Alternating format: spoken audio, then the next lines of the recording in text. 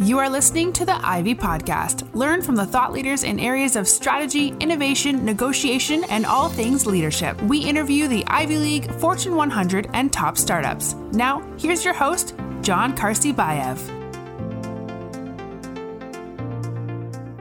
Hey, my name is Chris Hodges. I am the founder and CEO of GoGig. Chris, thanks so much for finding time to join us on the Ivy Podcast today, this afternoon. Can you tell us a little bit more first about your background, where you come from, your career, path, and then I'd like to spend a few minutes talking about your current company. Yeah, absolutely. So, going back, graduated from Purdue out of the management school there in 2010. Quickly, just kind of accelerated my career into a sales path.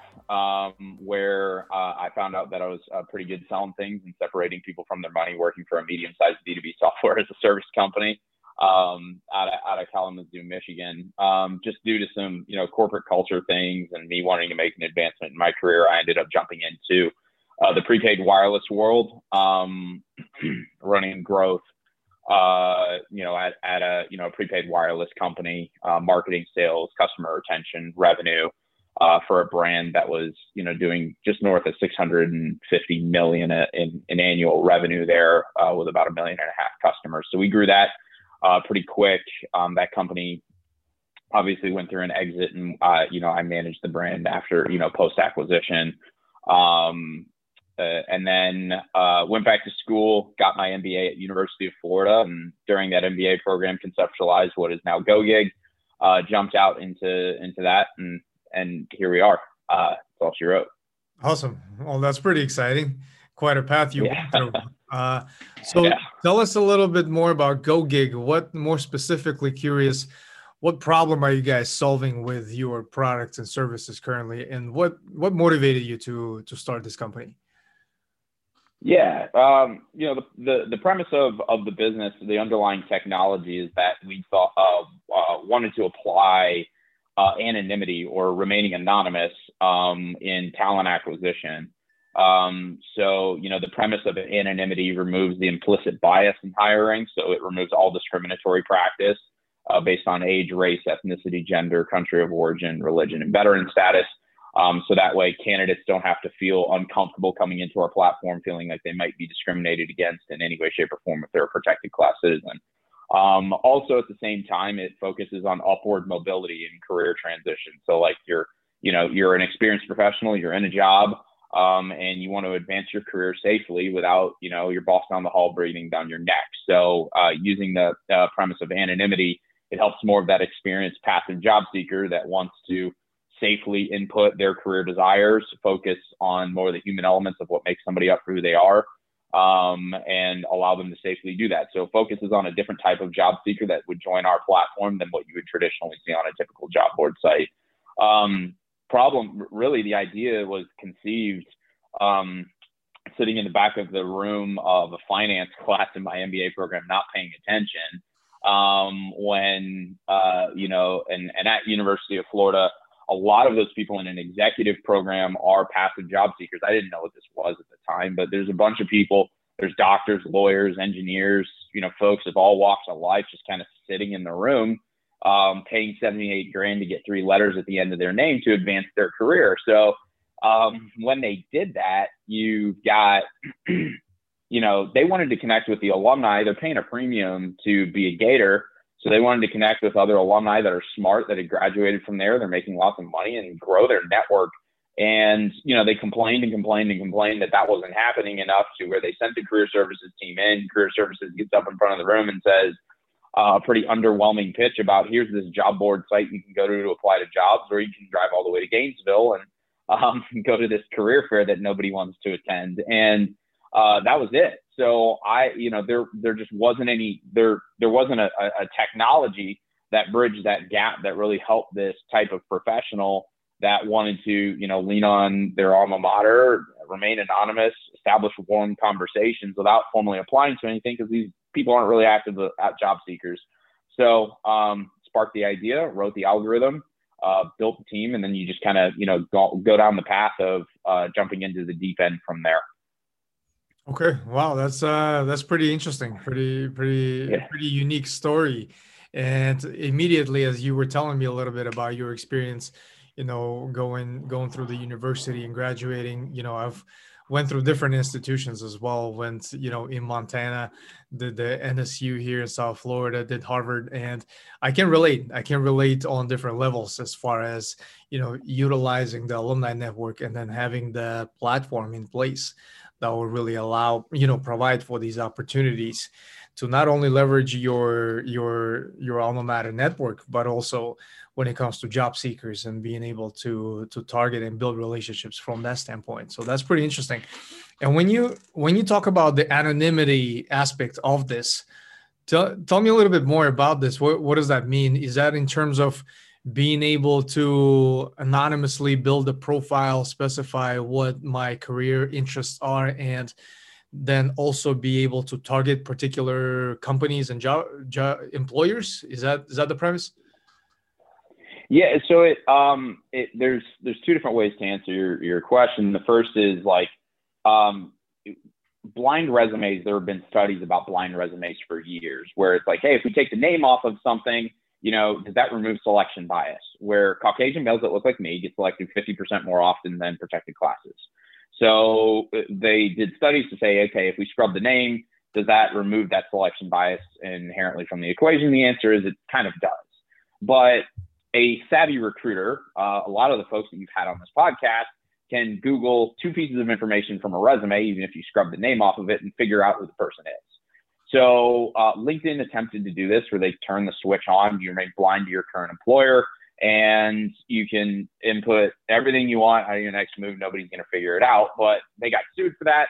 Bunch of employees turned the switch on. LinkedIn or HR employees were making LinkedIn recruiter accounts under fake names and seeing all the employees at their organization that were searching. So when we saw this sort of just unfold, they, quickly figure out that you can't just make a blind resume. You have to make a truly anonymous platform to collect a unique set of data. So that's what we did. When a candidate signs up, there's no revealing identifying information. We have a unique subset of profiling questions that look at the career history elements up until today, which is what a resume would have, but it's anonymous.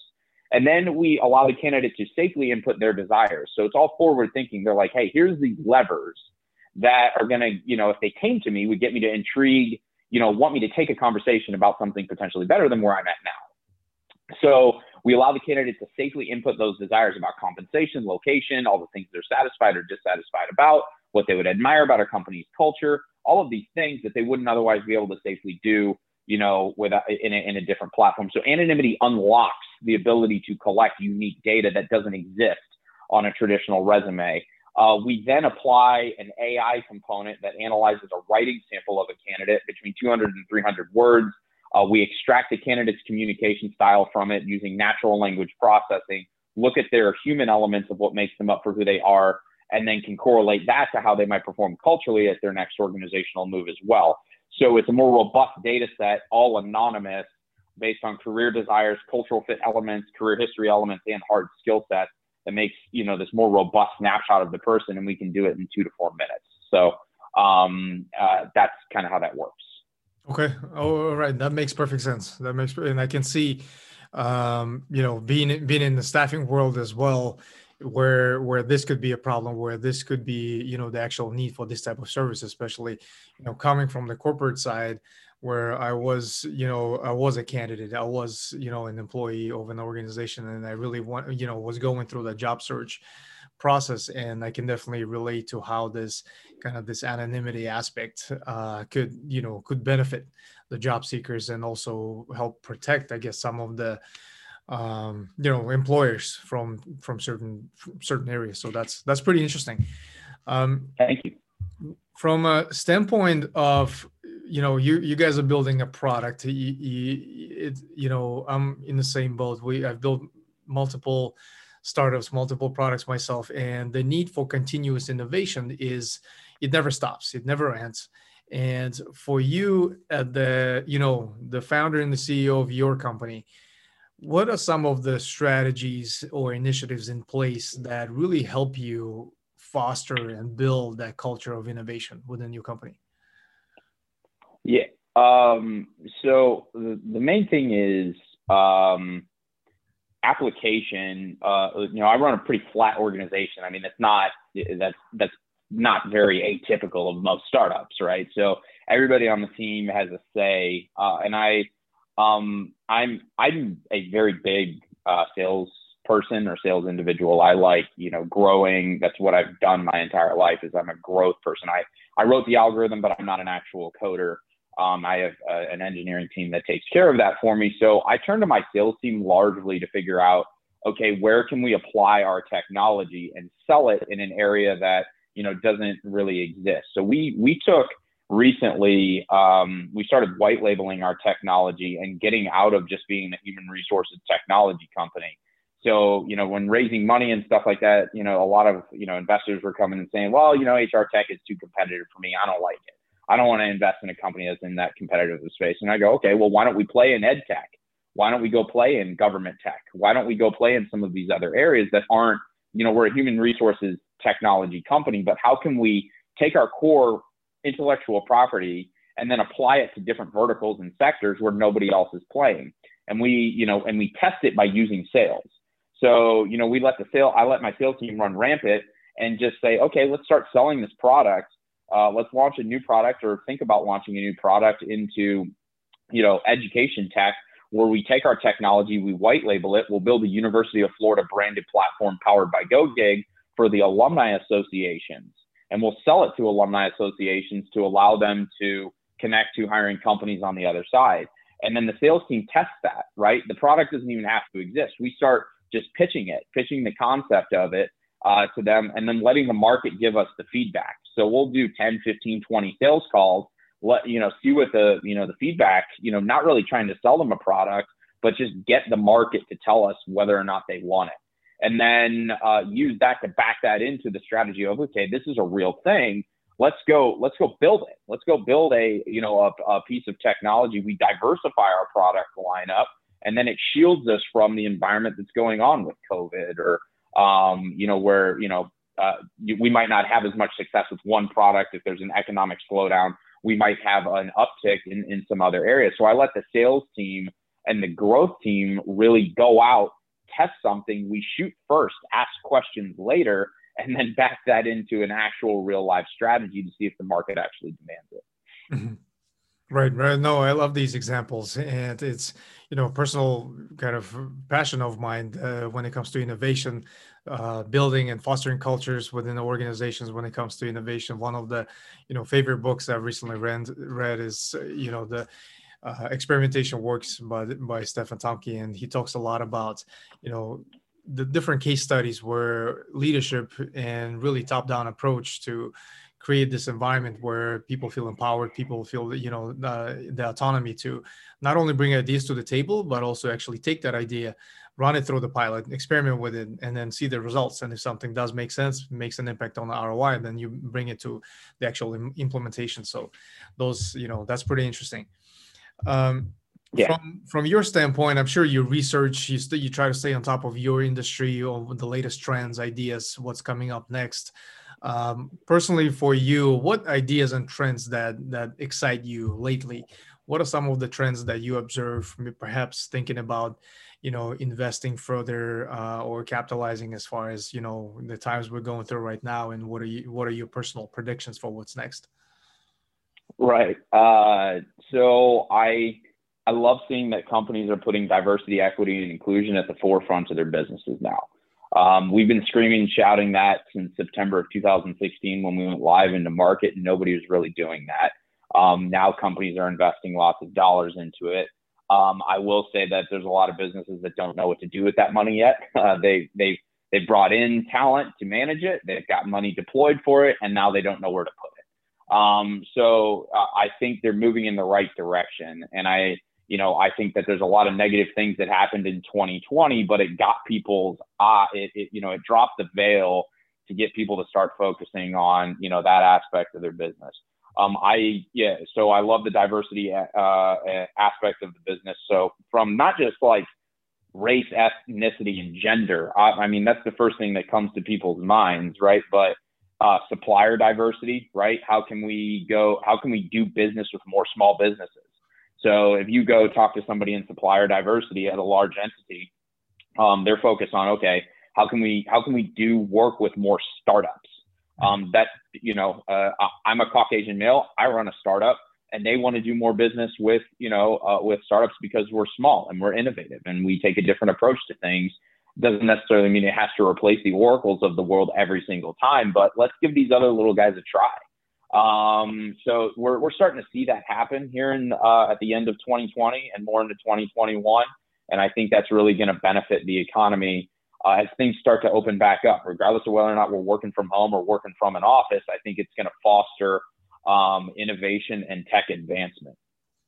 Right, absolutely. I love that example because, with the whole entire workforce shifting to remote, the whole hiring, onboarding, candidate selection, it's, the dynamic has shifted, and the kind of the need for innovation in this whole diversity and inclusion aspect of that, I can definitely see that I can definitely see that trend actually even growing even further.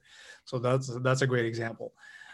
When we talk about so for twofold question for you as a founder, as as a CEO of your organization, I'm pretty sure it's a 24/7 job when it comes to spotting and surrounding yourself with the winners, with the best people. And that job never ends. That job never stops. It doesn't matter if you're going through the hiring phase or you going through the budgets. You always on the lookout for the best people. Tell me a little bit more about the strategies that you employ that really help you find winners, really allow you to attract the top talent to your organization. So one of the things is, first of all, I drink my own Kool-Aid and use my own platform. So there's a big advocate. I'm a big advocate of that element, but I'm going to put that aside. One of the biggest things, so, because I was a sales and growth professional my entire life, it really allowed that was where my bread and butter was. So making sure that I built a team out, and focus on communication style for that hiring was something I already knew how to do. But the one learning experience that I got, was that I needed to dip my toes into was building, an engineering team and focusing on culture for engineering. And that was an area that I didn't have much experience in. So by starting, with a chief technology officer that could help educate me on building a culture in engineering, was one thing that I could, learn, heavily from. So one of the things was, okay, the culture isn't just people talking to other people and putting a foosball table in your office and letting people have work from, home balance or work-life balance. It's the actual coding infrastructure in the engineering team has a huge impact on who wants to come work for your organization, because engineers attracting the top talent, they want to come in and create. So if they're able to come in, your coding infrastructure is in the most cutting edge coding language, and they can come in and build and create and focus on research and development instead of squashing bugs all the time, then that's going to be an environment that people are going to want to come into and stay in. So when we invest our capital from our, investment money from the technology side of things, it's always forward looking. So how can we take our AI to the next level? What sort of new models can we use to predict a certain aspect of a type of candidate? One of the things we're building right now is a military translator that can translate military skill sets to where a layman's term, civilian can understand what somebody did as a military officer for 25 years. Wow. In a jargon that's easy to interpret. So, my engineering team and my research and development team, they have fun building stuff like that. Obviously, we have bugs in our system, but by just by having that there, when you have somebody come in and interview for you and they're the best React Native developer, when you tell them that you're in the process of building something like that you can then go take to Department of Defense, that's going to be really cool, right? And that fosters, innovation and things that are forward looking. But so we're always trying to, stay on our toes and break things and and get our, that was one thing I did not know about engineering until my chief technology officer really educated me on that subject. Sales, completely different. That's my area of bread and butter, but that's one example that I think I learned kind of on the job almost. If that makes sense. Right. No, absolutely. It makes perfect sense. And as we take this process further, the candidates that you select, I'm pretty sure they go through multiple rounds of interviews, some assessments, and so forth. For the candidates that get to your level, they interview with you. Give us a glimpse of an interview with Chris. What does that look like? Do you tend to get creative with it? Do you take them for long walks around the lake, or take them to, we hear all these stories, take them to lunch and see how they act if, the order is messed up, stuff like that. But all jokes aside, just curious, what does the interview with you look like? And more importantly, what do you look for in some of the responses when you hear from the candidates? So it's very much behavioral. And I don't focus on, I don't believe in resumes. So interviewing with me is not that intimidating, right? It's mostly, I obviously try and get to know the person. I will take them out to lunch, take them out for a couple of beers, get to know the individual quite well. So that way I can, the first thing I try and notice is that are they going to answer my text messages at 3 o'clock in the morning whenever I wake up?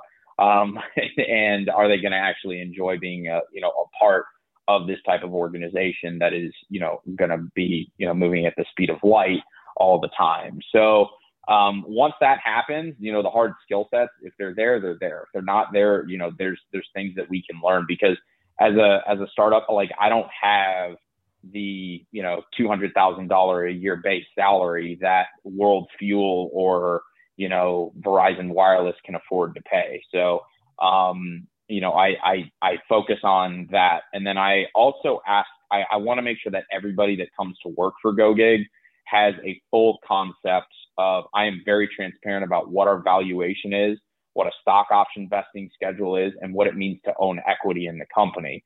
And do they value that? Because if somebody comes in and the first sign that, that they want to negotiate is the base compensation, then that's a huge red flag for me. If somebody looks at, compensation in terms of their equity and they want to accelerate their vesting schedule to make sure they get more equity faster in the company, those are things that I want to look for. Because it makes I want to give more of that to to my employees, because it's going to make them feel like they own just as much as, as the founders do. So I make sure they understand what, a convertible note structure is for an investment vehicle. They know what preferred stock means. They know what, single and double trigger acceleration means, all these different buzzwords for actually owning equity, because then they'll know what that means the second that, we go get acquired for hundreds of millions of dollars or something like that, because then they benefit and they help the company try and work towards that goal. Very interesting. And I like that approach, as far as, especially when you're in, when you're a startup and you're just starting out, it's, not only the kind of you're competing with the bigger brands, but also just painting that picture, painting the story, really what's compelling, along with the opportunity that this brings. I think it makes it a unique challenge. As far as the most kind of in demand and the very, very hard to find skill set in your type of environment, what would that be? What are some of the most challenging skill sets that you encounter to be scarce, in this market? I'm from an engineering side of things. Front end developers are really tough right now. Getting access to that type of tech talent that wants to work on the front end is something we've, it's hard to come by, I guess, in our world. So we're encountering a lot more engineers that are trending more towards wanting to work on the back end of the product. Mm-hmm. On the sales side of things, it's also tough to, get, a lot of sales professionals that want to focus on shorter sales cycles and things like that, where, the sales cycle is 2 or 3 months. With some of our products, especially when we sell into government, they can, 9 months up to an entire year for longer term contracts. So for B2B software as a service, it's it's tough to, find sales talent that wants to focus on some of that longer term, bigger revenue type deals that we do focus on here at GoGig. Outside of that, it's been, I think the pandemic has opened up a lot of doors for top talent all over the country. You don't have to go to Silicon Valley anymore to find the best tech talent. I still think South Florida is lacking a little bit, but I do see places like Austin, Texas, places like Charlotte, North Carolina that are emerging with tons of amazing talent for tech. So I think it's actually gotten easier in that sort of respect, not necessarily harder. Right. Absolutely. And, with workforce shifting to completely remote, I'm pretty sure that opens up a lot more opportunities to target, remote folks. But at the same time, it also increases the competition because every other company is now, probably offering that same perks, same opportunity. So that's, it's a unique dynamic, unique challenge. And it's going to be interesting how things will play out in the next year. They're all on GoGig, John. Right, absolutely. I'm kidding. And last but not least, Chris, what are you currently reading? And what is, if there's a podcast or a book that you always recommend to others, what is that? Just curious, where do you get your information? What is your source of information, source of learning? What do you use, and what are those? So I'm a huge Joe Rogan fan. So I don't use that as an entire end all be all source for information. As you know, he's a comedian, but I do that purely just to get away from the startup life all the time. Because there's thought leaders that come on there that, just, bring a nice smile to my face. So I use that as a form of escape. There's the book that I recommend to almost all entrepreneurs, and this is a pretty common and typical one, is The Lean Startup. And really, there's an example in the book where somebody a guy builds like a grocery matching coupons to local grocers, and then he builds the company off of actually manually doing that. So we deployed that strategy here at GoGig. Our product didn't work for a little while when it was early on, so we had to hand deliver candidates that were vetted from GoGig to the client because our algorithm was broken. It was still in the process of being built. But they were paying clients, they got results, they made hires from it, and then you can use that revenue to continue to build. So startups don't always need to go raise outside capital. It's the moral of the story that we get from that. So the book that I'm currently reading right now is The Coddling of the American Mind. I haven't even started it yet, but we'll see how it goes. That's awesome. Chris, thank you so much for your time today, for your lent expertise. Very short and powerful conversation. Definitely looking forward to stay in touch with you, and best of luck, and keep us posted. You got it, man. Appreciate the time. Thank you for listening to the Ivy Podcast. Be sure to subscribe to our RSS feed on ivypodcast.com and all major podcasting platforms like Spotify and iTunes. As always, if you enjoyed this podcast, please give us a rating on iTunes.